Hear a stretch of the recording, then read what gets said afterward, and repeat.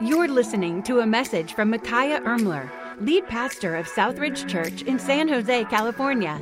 This week's awesome message will start in a few seconds, but first, we hope you will stay connected with Southridge by liking us on Facebook or by following us on Instagram and Twitter. Search for the handle @Southridge Now and click the follow button so you can receive uplifting, encouraging content right in your feed. Thanks again for listening. And now, here is Pastor Micaiah.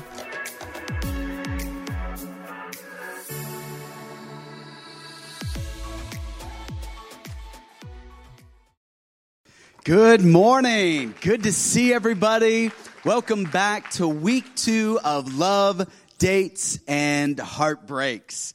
We've all been through all 3 phases, and so I'm glad that you're here this morning. Thank you so much for making time out of your week to be a part of our services. We hope it's an encouragement, a blessing to you. And my prayer is that you'll walk out better than when you came in. So that's my hope, that's my prayer, and I believe that that's what's going to happen today. Last week we kicked off a series in this message series entitled Box Swappers. And so we kicked off this series, and we looked at the fact that everybody here is going to get into relationships. You're going to get into marriage relationship, dating relationship, engagement relationships, all different types of relationships. And then something's going to happen in that relationship. You say, what's going to happen? He is going to pull out a box, and in his box, it's got all kinds of stuff. It's all his hopes, dreams, and expectations for you to fulfill. Not only that, she has a box. And in her box is filled with all of her hopes, dreams, and expectations that she believes he is going to fulfill. And what they do in a relationship is they swap boxes. And they trade. They say, hey, now that we're together, now that we're in a committed relationship, now that we made it legal and official, the government's involved in all of that, well, guess what? Now, hey, here's my box. It's up to you to fulfill all my hopes, dreams, and expectations. And we said last week, you know what expectations feel like? Pressure. And don't we all have enough pressure in our life? You have enough pressure as it is, and now somebody else is going to add their pressure onto you. But here's what's crazy. In their mind, can I tell you something about their box? It seems perfectly normal, logical. Like, why wouldn't you want to fulfill everything that's in this box? I put it in here. I'm not crazy. I'm a normal person. Would a crazy person have these things in their box? No, I'm not crazy. I want you to fulfill it because it seems totally logical for you to fulfill everything in my box. The only problem is that person doesn't feel like they're being loved. You say, why? Because they thought you just accepted them as they were. Now you have all these hopes, dreams, and expectations for them. And you got into the relationship, and then you traded these boxes. And some of you got into the relationship, and you didn't see him as a person. You saw him as a project. And nobody likes to be thought of as a project. Because the moment somebody's a project means they're incomplete. And guess what? Everywhere around us today is telling us subliminally that we're incomplete. Even though Scripture says that in Christ we are complete, you just walk through a supermarket to pay for your groceries, and you see all the magazines of all the perfect relationships.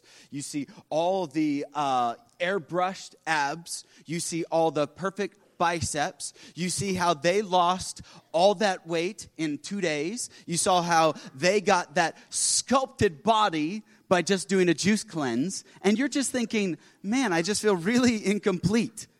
And then you come home to the boyfriend, girlfriend, engagee, spouse, and then guess what they do? They kind of reinforce those feelings that everywhere around you is reinforcing.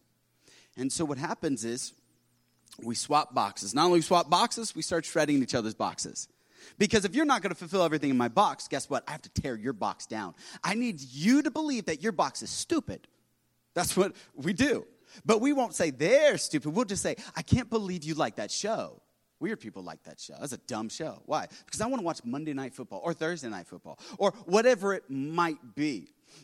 Or they'll come in and say, I can't believe you dress like that. Why do you like to dress like that? It's just out of touch, out of date. You should dress like this, okay? And so what happens is we start shredding each other's boxes in the hopes that they will then say, okay, and what happens in a lot of relationships, somebody compromises and says, okay, if that's what you want, I will compromise and I'll just start doing what you want.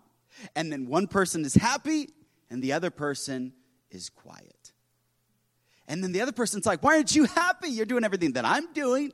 And so guess what? Doesn't that make you happy? Because that doesn't work anywhere else, does it? Like you trying to pretend to be somebody else has never really made you happy. But yet sometimes we get into relationships and we start doing that.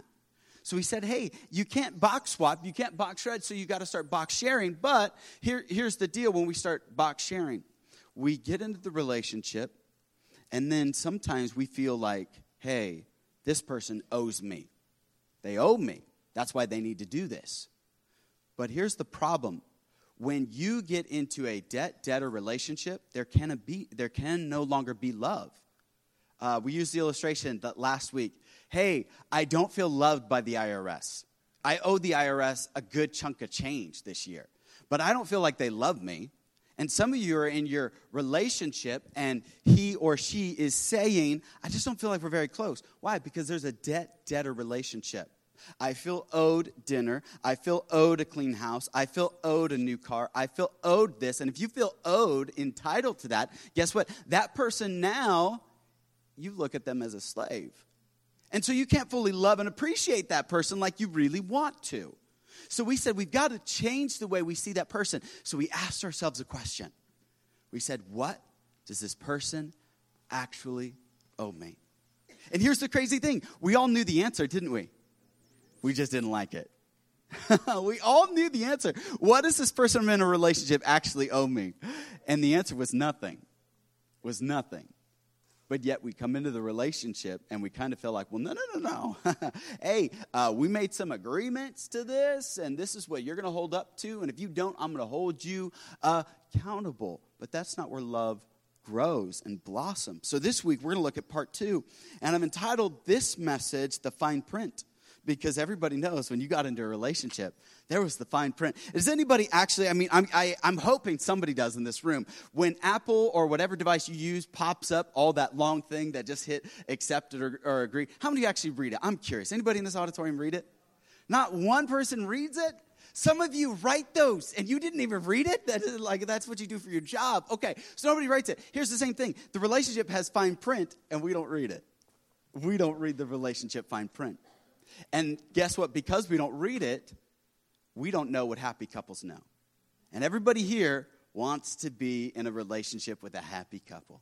Everybody does. I want to be a happy couple. I want to be in a relationship as a happy couple. You want that. We all want that. But how is that possible? And that's what we're going to look at today. What do happy couples know? And that's where we're going to kick off today. And so let's look at a passage of Scripture. It's a famous passage. If you've gone to a Christian wedding, sometimes they'll recite it. 1 Corinthians 13. February 20th, 2009, a good close friend and mentor of Jane and I's, he quoted these 13 powerful verses about love. It's called the love chapter. The writer, the Apostle Paul, wrote this chapter. And I want to look at it this morning because in it includes love's fine print that I believe will help us because happy couples know something. You say, what is it that happy couples know? Happy couples know this. We naturally assume that the relationship will get better. That's what happy couples know. We naturally assume that the relationship will naturally get better. Naturally, this isn't true. Naturally. I made the mistake on February 20th, 2009, getting married, just thinking, I don't really need to work too hard at this because she's perfect and I'm almost perfect. So guess what? We're perfect together. It's going to be great. We're not really going to have to work too hard at this. Little did I know how hard we were going to have to work at this. Because guess what? Everything in life takes work. But too often we think a promise is enough. We think because I promised something, that equals preparation, but in nowhere in life does that work. If you were to play sports, professional sports, semi-professional sports, if you were just to play a college pickup game of sports and you go out there and say, hey, guess what? I promised to win the championship. Is your coach going to say, oh, good, that's great. You don't need to practice? No. They're going to be like, I'm glad you're promising me. I wish the Niners would have made that promise, but unfortunately they didn't. Some of you, you're glad they didn't. And the back door's there. Just kidding. No. We want you here. And so understand that sometimes we think that a promise is as good as preparation, and it's not. But what happens in a relationship, we stop preparing. We stop working at it because we naturally assume that the relationship will naturally get better. This is why I'm so proud of you. I'm so proud that you're saying, hey, I'm going to come to a relationship series, a marriage series. And dudes, I know this is hard. I was writing this stuff thinking, how can I slant this? How can I bend the curve towards the guys? You know, like, hey, here's what he wants. And by the way, PG-13 warning. I did it last week. I got to throw it again. If you brought children in here, that's fine. It's not my fault, okay? If I say something, do something, it ain't my fault. I gave you warning. Your children can go to Rich Kids if you feel like you don't want to have an awkward car ride conversation with them on the way home, because sometimes in this relationship series, I'm just going to drop stuff, okay? And I'm just giving you fair warning, PG-13, okay? So we thought everything was going to be easy and it was going to be great because culture today says, guess what? You really need to be better in bed. Right? That's what culture says. If you're good in bed, guess what? You're going to be fine. But that's not all there is to it, is there? Because some of you, that's the only thing you're good at.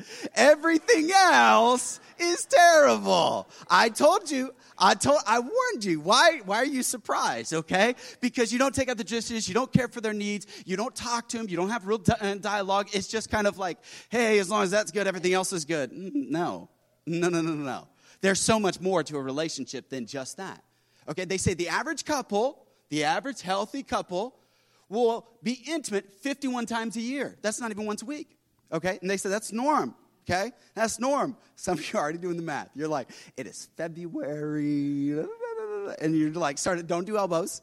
I can see it, and it's disturbing. I don't want to see that, okay? All right, so understand that when we get to this passage, all of a sudden, we're going to look at love's fine print because there's so much more. Because what happy couples know is that everybody gets into a relationship naturally assuming it's naturally just going to get better. But here's the thing. Nothing ever does. I heard this great quote. I'm watching Disney Plus. I love they're doing this Imagineering documentary. So good. So good. And I love what they said. Bob Iger, the CEO of Disney, said, defy entropy. Constantly be getting better. And I was like, that's so good. Because everything's in a state of entropy. Your relationship, my relationship, your marriage, my marriage. My parenting, your parenting.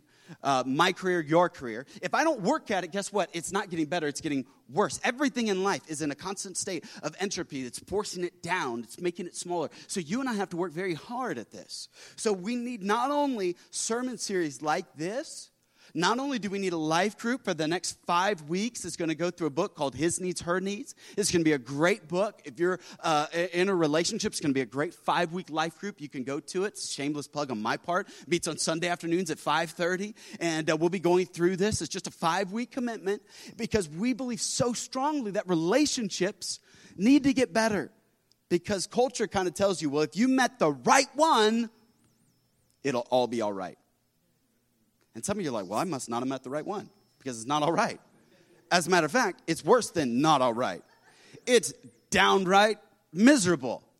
And some of you are wondering, what happened to it used to be so easy, used to be so natural, and now it's just like, who are you? I don't like you, and because I don't like you, I don't really like me either. So it's just messy. So let's look at the words of Scripture. 1 Corinthians chapter 13. Let's just notice a few verses. I think this is powerful what the Apostle Paul wrote. He said this in verse number 1. If I speak in the tongues of men and of angels but do not have love, I'm only a resounding gong or a clanging cymbal. If I have the gift of prophecy and can fathom all mysteries and knowledge, and I have a faith that can move mountains but do not have love, I'm nothing. If I give all my possessions to the poor and give over my body to hardship that I might boast, do not have love, I gain nothing. Love is patient. Love is kind. It does not envy. It does not boast. It is not proud. It does not dishonor others. It is not self-seeking. It's not easily angered. It keeps no record of wrongs.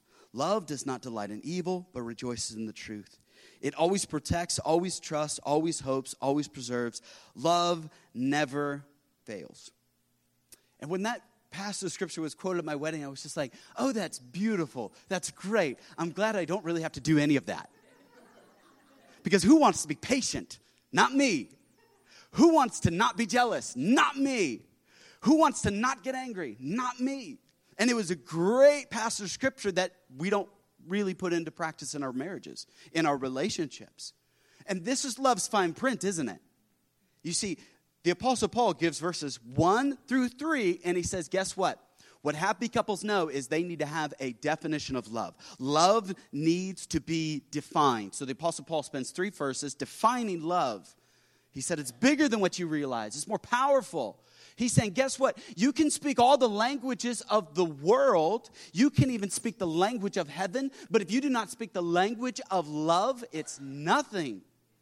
He's saying, guess what? You can have great faith. That means you could be a great Christian and a horrible husband or a horrible wife.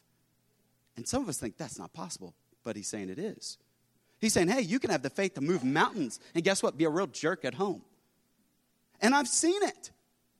I've been it.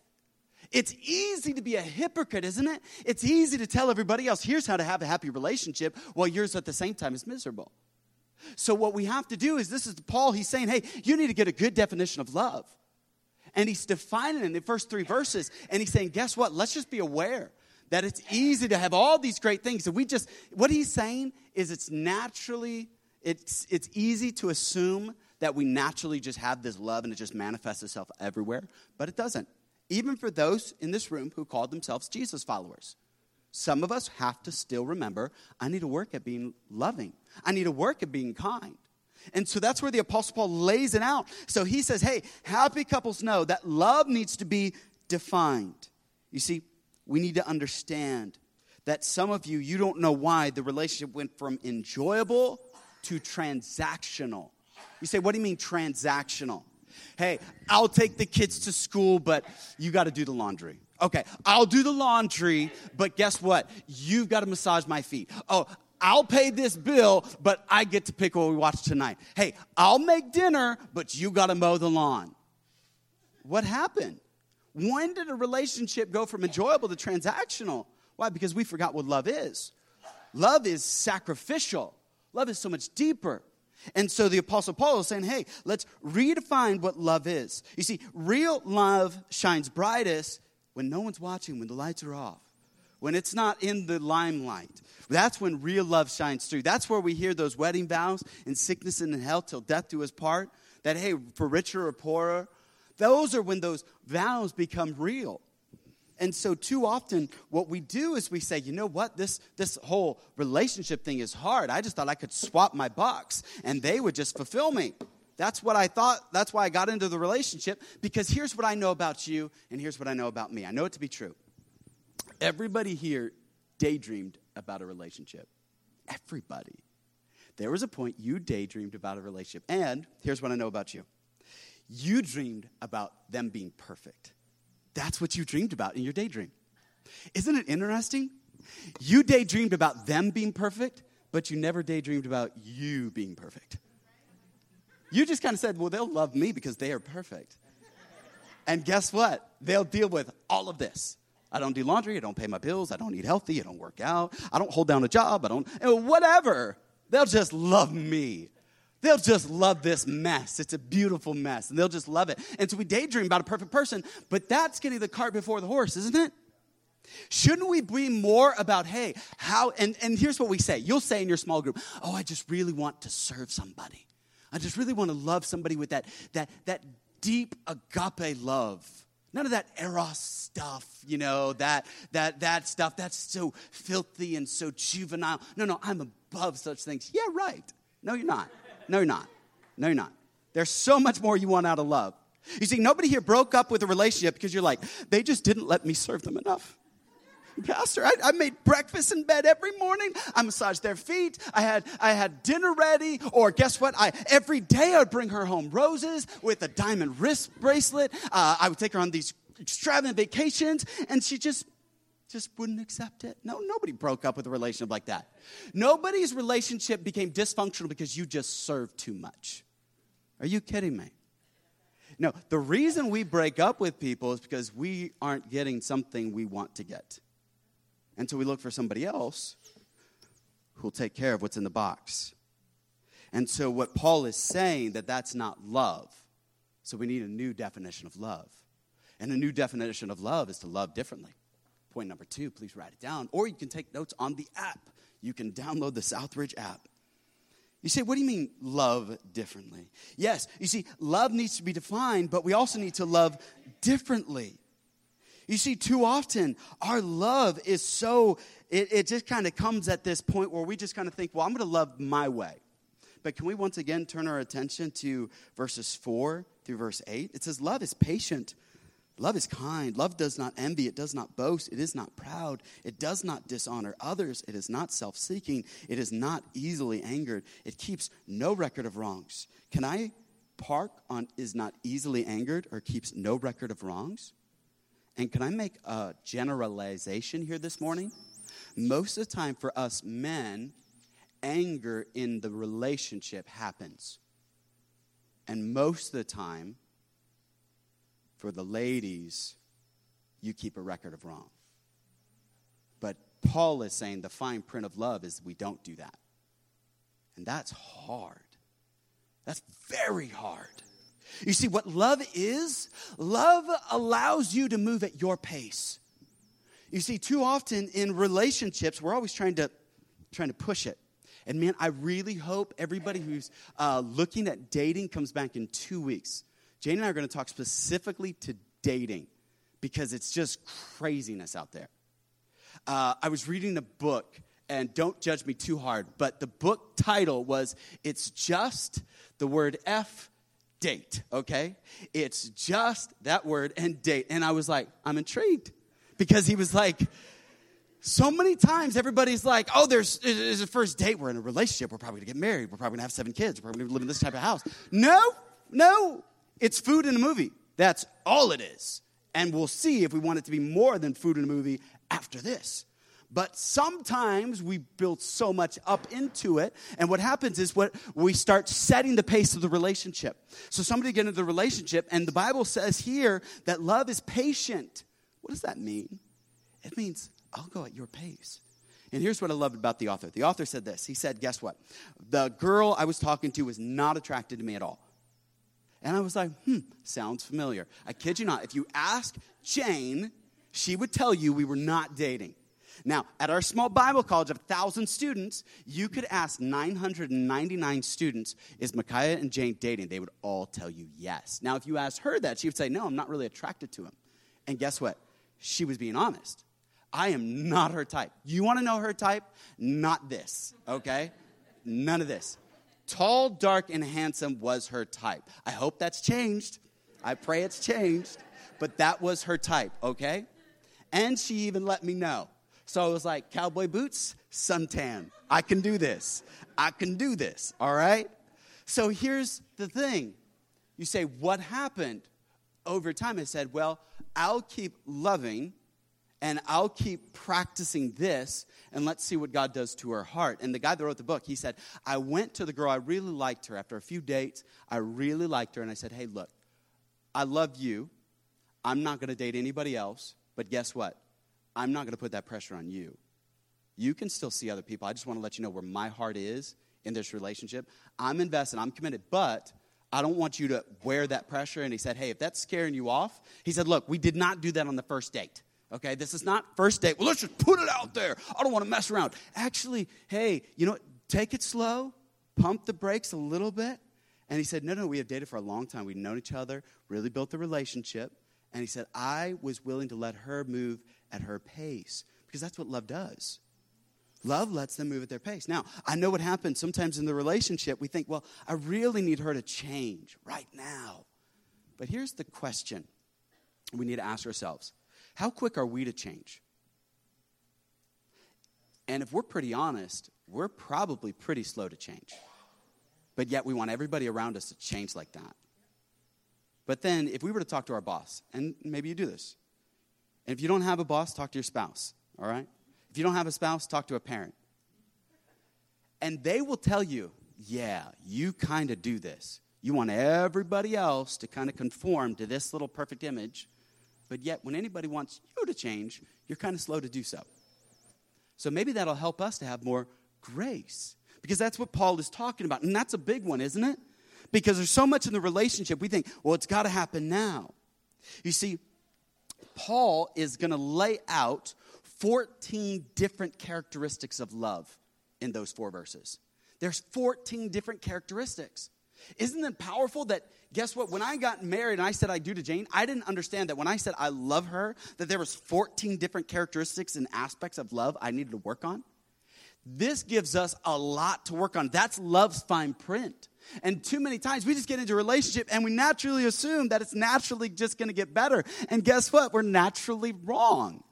So it's time we step back and say, guess what? I'm going to have to work at that. What's the list I need to work on? And Paul gives it to us.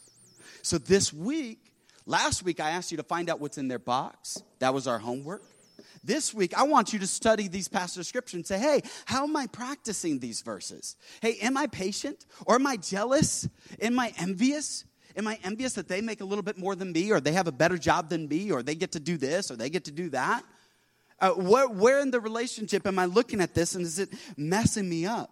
You see, here's what I'd love for you to write down. Love has fine print, but it's the fine print that'll make your relationship fine. It's a good thing that we have this fine print. It will make the relationship fine. You say, why? Because now we're going to practice these things in the relationship. That now, no longer is it, hey, I want you to do this just because my family of origin acted like this. Because many times what we'll do is I would bring into the relationship, say, hey, honey, I want you to stay at home because my mom was a stay-at-home mom. And I just think that was great. Except then I look back at my upbringing. I cooked a lot of my own meals. I was homeschooled, which was bad. Some of you worked out great. For me, it didn't. There was all kinds of weird stuff that just happened at home. And I was like, maybe that's not such a great idea. That I just thought, oh, that's kind of normal. And it wasn't. And there are certain things. Jane come to me and she's like, well, my dad's a mechanical and electrical engineer, which means he can fix anything and build anything.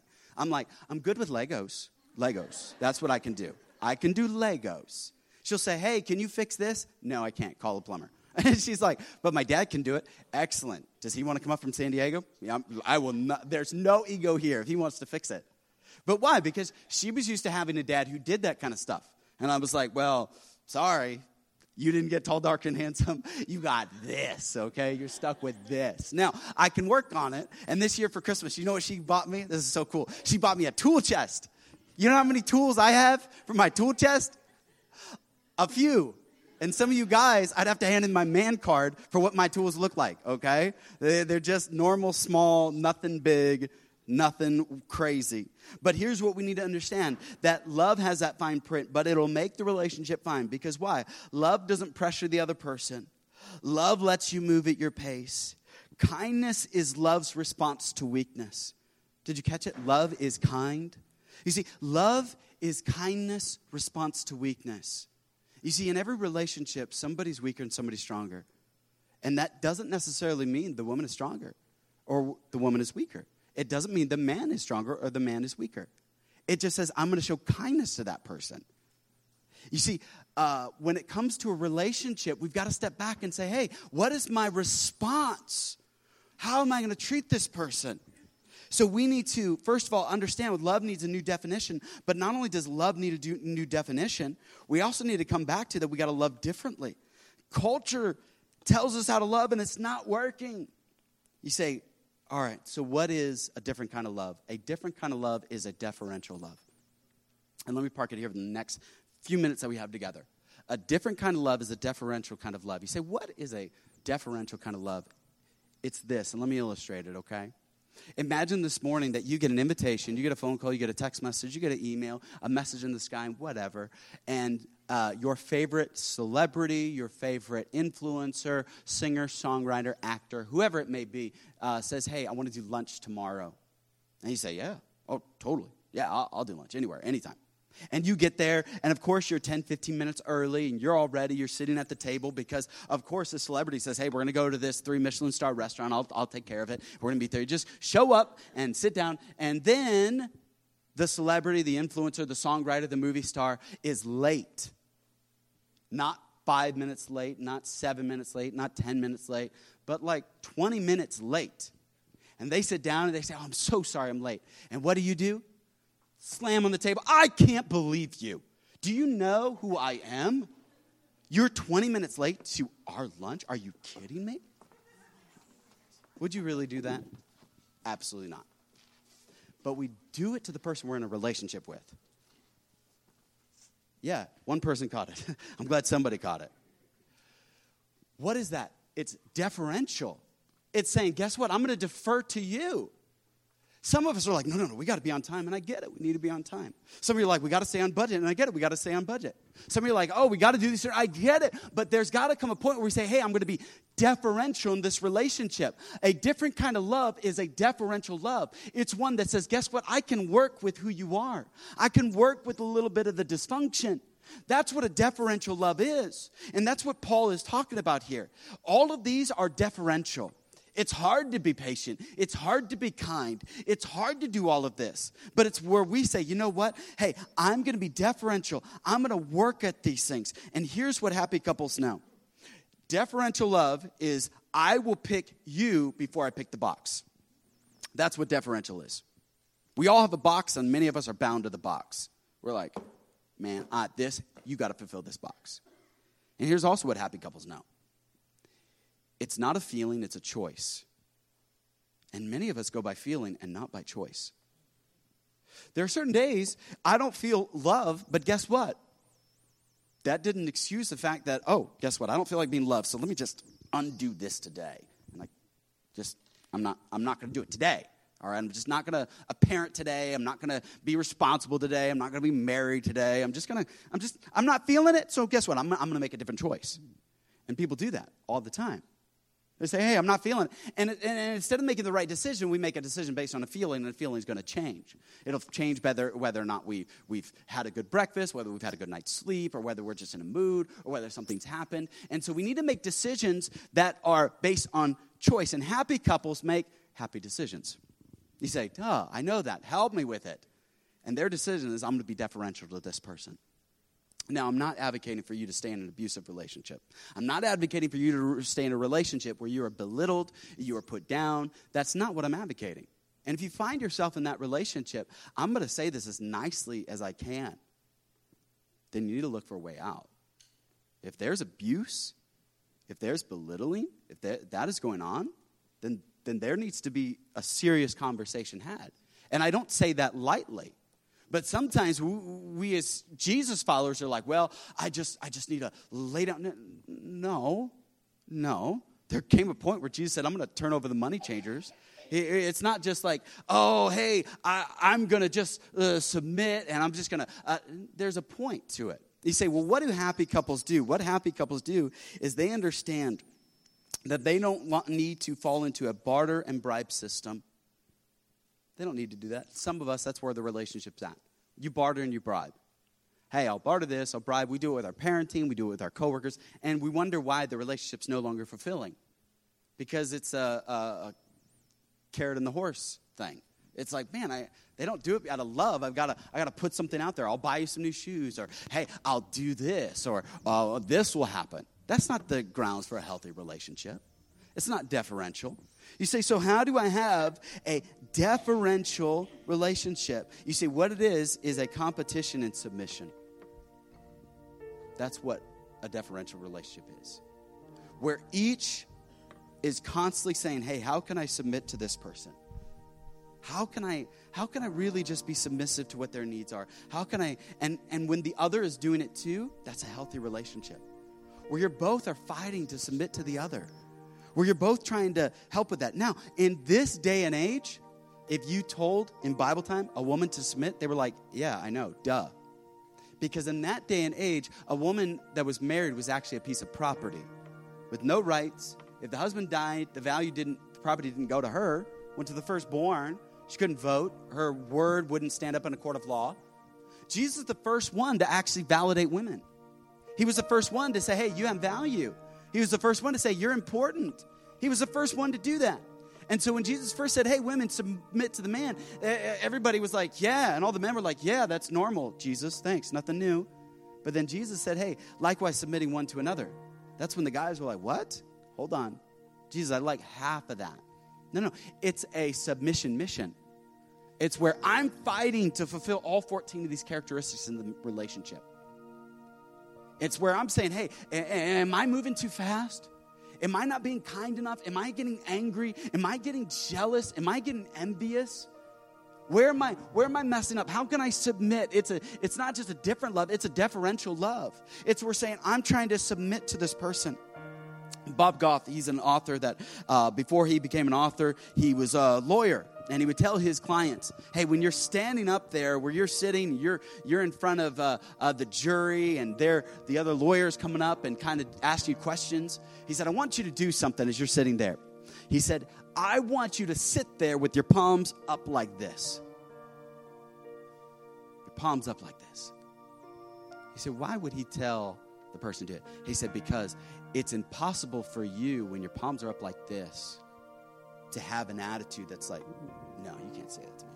He said, no, it's your whole demeanor, your face, everything about you just goes submissive. Now, we've all been in those tense conversations with the person we're in a relationship with. Do you know what happens to your hands when you're in that relationship? Whether they're at your side, whether they're behind your back, you make a fist. Whether you realize it or not, every time you make a fist. You know what that's saying? I'm not giving up. I'm fighting for this. You may fold your hands, but they're a fist. He said, I wonder what it would be like if we in our relationships just said, in the heat of an argument, what would our posture be like if we just had our hands open? You just say, hey, I'm just going to sit here under the table. We're having this discussion. It's really awkward. Let me just have my hand open. Let me just see what happens in my posture.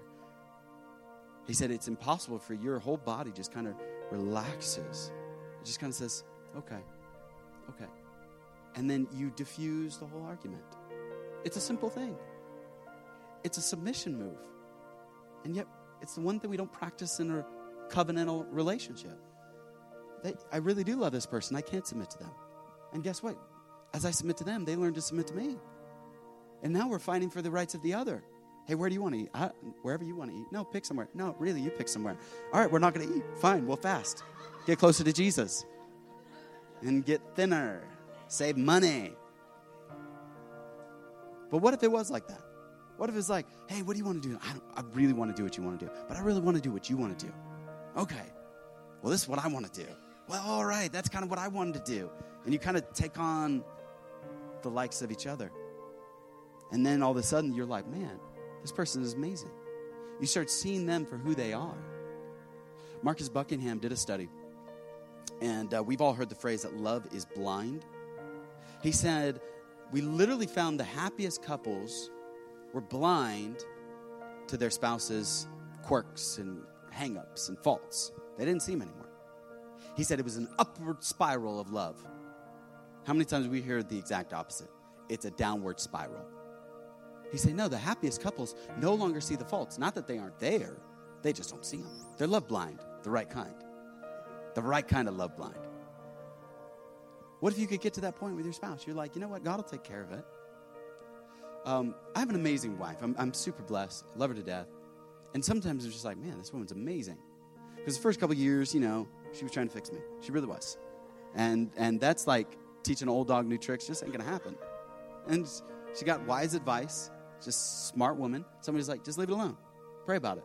And all of a sudden, now she'll bring stuff up. And she'll be like, oh, man, I remember when you used to. And it used to bother me. She'd be like, oh, you used to do this. Or we'd go somewhere. Oh, I remember when you did this. We were driving 152 Casa de Fruto. Every time we pass Casa de Fruto, we have a little inside joke. He said, why? I did something. She got out of the car. 152. And she was like, have fun. I was like, all right, bye. Yeah. It was not good. Not a good moment. Not a proud moment. So every time she goes by, she's like, remember that place? I was like, oh, and I hang my head. How immature. How dumb was I? How dumb. And you know what? Now I can drive by and I'm like, yeah, I've changed. And you know what happened? Did she force it? No, she was just like, God's going to change him. Because the longer you stay in a relationship, guess what happens? You become more unselfish. You just do. But sometimes we don't give ourselves enough time in the relationship to let the relationship just kind of work that out of us. Just to kind of work it out. where God can then step in and just kind of practice these principles. You see, so the next time, before you take it to them, and we all want to take stuff to them, let's take it to him. Let's say, God, I'm really struggling in this area in the relationship. I don't know what to do. So God, I'm going to take it to you. You see, some of us forget the power of prayer in the relationship. That God is just as vested and interested in her and him as you are. And God can do a far better job at changing their heart. You know the hardest thing I have to do every Sunday is I stand up here and I've got the Word of God and I practice all week, worked hard all week. And I'm like, is it really going to change them? Are they really going to do it? Because I'm tired of doing weddings and then 2 years later they divorce. Oh, I'm tired of seeing somebody get saved and give their life to Christ and get baptized. And then they go out and they say, well, I'm done with Christianity. It's not real. It's fake. I'm done. I'm an atheist now. I'm kind of tired of that. Because week after week, we open up the truths of the Word of God, but I'm like, well, they do it. The hardest thing for me to do is to change your mind. And guess what I realized? I can't. So I don't have to put that pressure on myself. So I just say, hey, God, I know what they're going through. I've seen so many relationships make such foolish decisions where I'm like, I know where that goes. I know that what you're doing right now, you're going to be on the 152 in front of Casa de Fruta and she's going to get out. So stop it. Don't do that. You don't want that. It's bad. And you look like a jerk. And then you're going to, 10 years later, be telling this story in front of 150 people. And you're going to look really dumb. And then they're going to record it and put it on a podcast. And then guess what? It's in the cloud. And it's there forever. Or we could simply say, you know what? I'm going to learn. Proverbs says, a wise man looks down the path of life and takes heed. But the foolish pass on and are punished. I can't change you. I can encourage you. I can help you. I want your marriage to be bigger and better and thriving. I want it all. I want your dating, your relationship, your engagement. I want it to all be great. I can't do it. All I can do is simply say, hey, here's what the Word of God says. If you'll just put it into practice, guess what? I believe it'll change. So last week I ended with a question. Let me end this week with a question. And this is the question. And it's tough. And here's the thing. Nobody can answer it for you. Your boyfriend can't answer it. Your husband can't answer it. Your girlfriend can't answer it. Your spouse can't answer it. And here's the question. What you need to ask of your relationship, dating, single, wherever you're at. And I'll put up on the screen. What does love require of me in this relationship? What does love require of me? She can't answer it. He can't answer it. Only you can answer it. Where you're at right now, what does love require of me? For some of you, that's a tough thing because it may require you getting on your heads and knees and saying, I was wrong. I need to say I'm sorry. It may mean that you say, you know what? You were right. We got to do it like this. But that's the question we need to wrestle with this week. What does love require of me in this relationship? Because that's what the Apostle Paul was writing about. And that's why he said, hey, love never fails. I love that. It's a promise. Love won't fail. If you pour love, it will not fail. Let's all stand, every head bowed, every eye closed. Thank you so much. Dear gracious Heavenly Father, we love you. Lord, I believe that you can change every heart and every life here if we're open and receptive to it. Help us, Father. There's so much to go over. There's so much. But Lord, we need to ask ourselves this question. What does love require of me in this relationship? What do I need to be doing? What do I need to be saying? What do I need to be thinking? How do I need to be responding? How do I need to act, react? What do I need to type? What do I need to text? What do I need to call? What do I need to email? What would love require of me in this relationship? And as we hold it up to these 4 verses, where we understand that love is kind. Love does not envy. It does not boast. Love doesn't get jealous. Love doesn't get angry. Love holds no record. Love is selfless. This is love's fine print. Would you help us this morning? Would you help us to enact this, to live this out, so that we could have better, stronger, more thriving relationships? I pray this for each and every person here. We love you, Father. We pray this in Jesus' name. Amen. We hope you were encouraged by today's message from Pastor Micaiah. If it was a blessing to you, don't forget to share it with a friend or family member this week. If you have any questions, we'd love to hear them. Get in touch with us by visiting southridgesanjose.com/connect. Again, that's southridgesanjose.com/connect.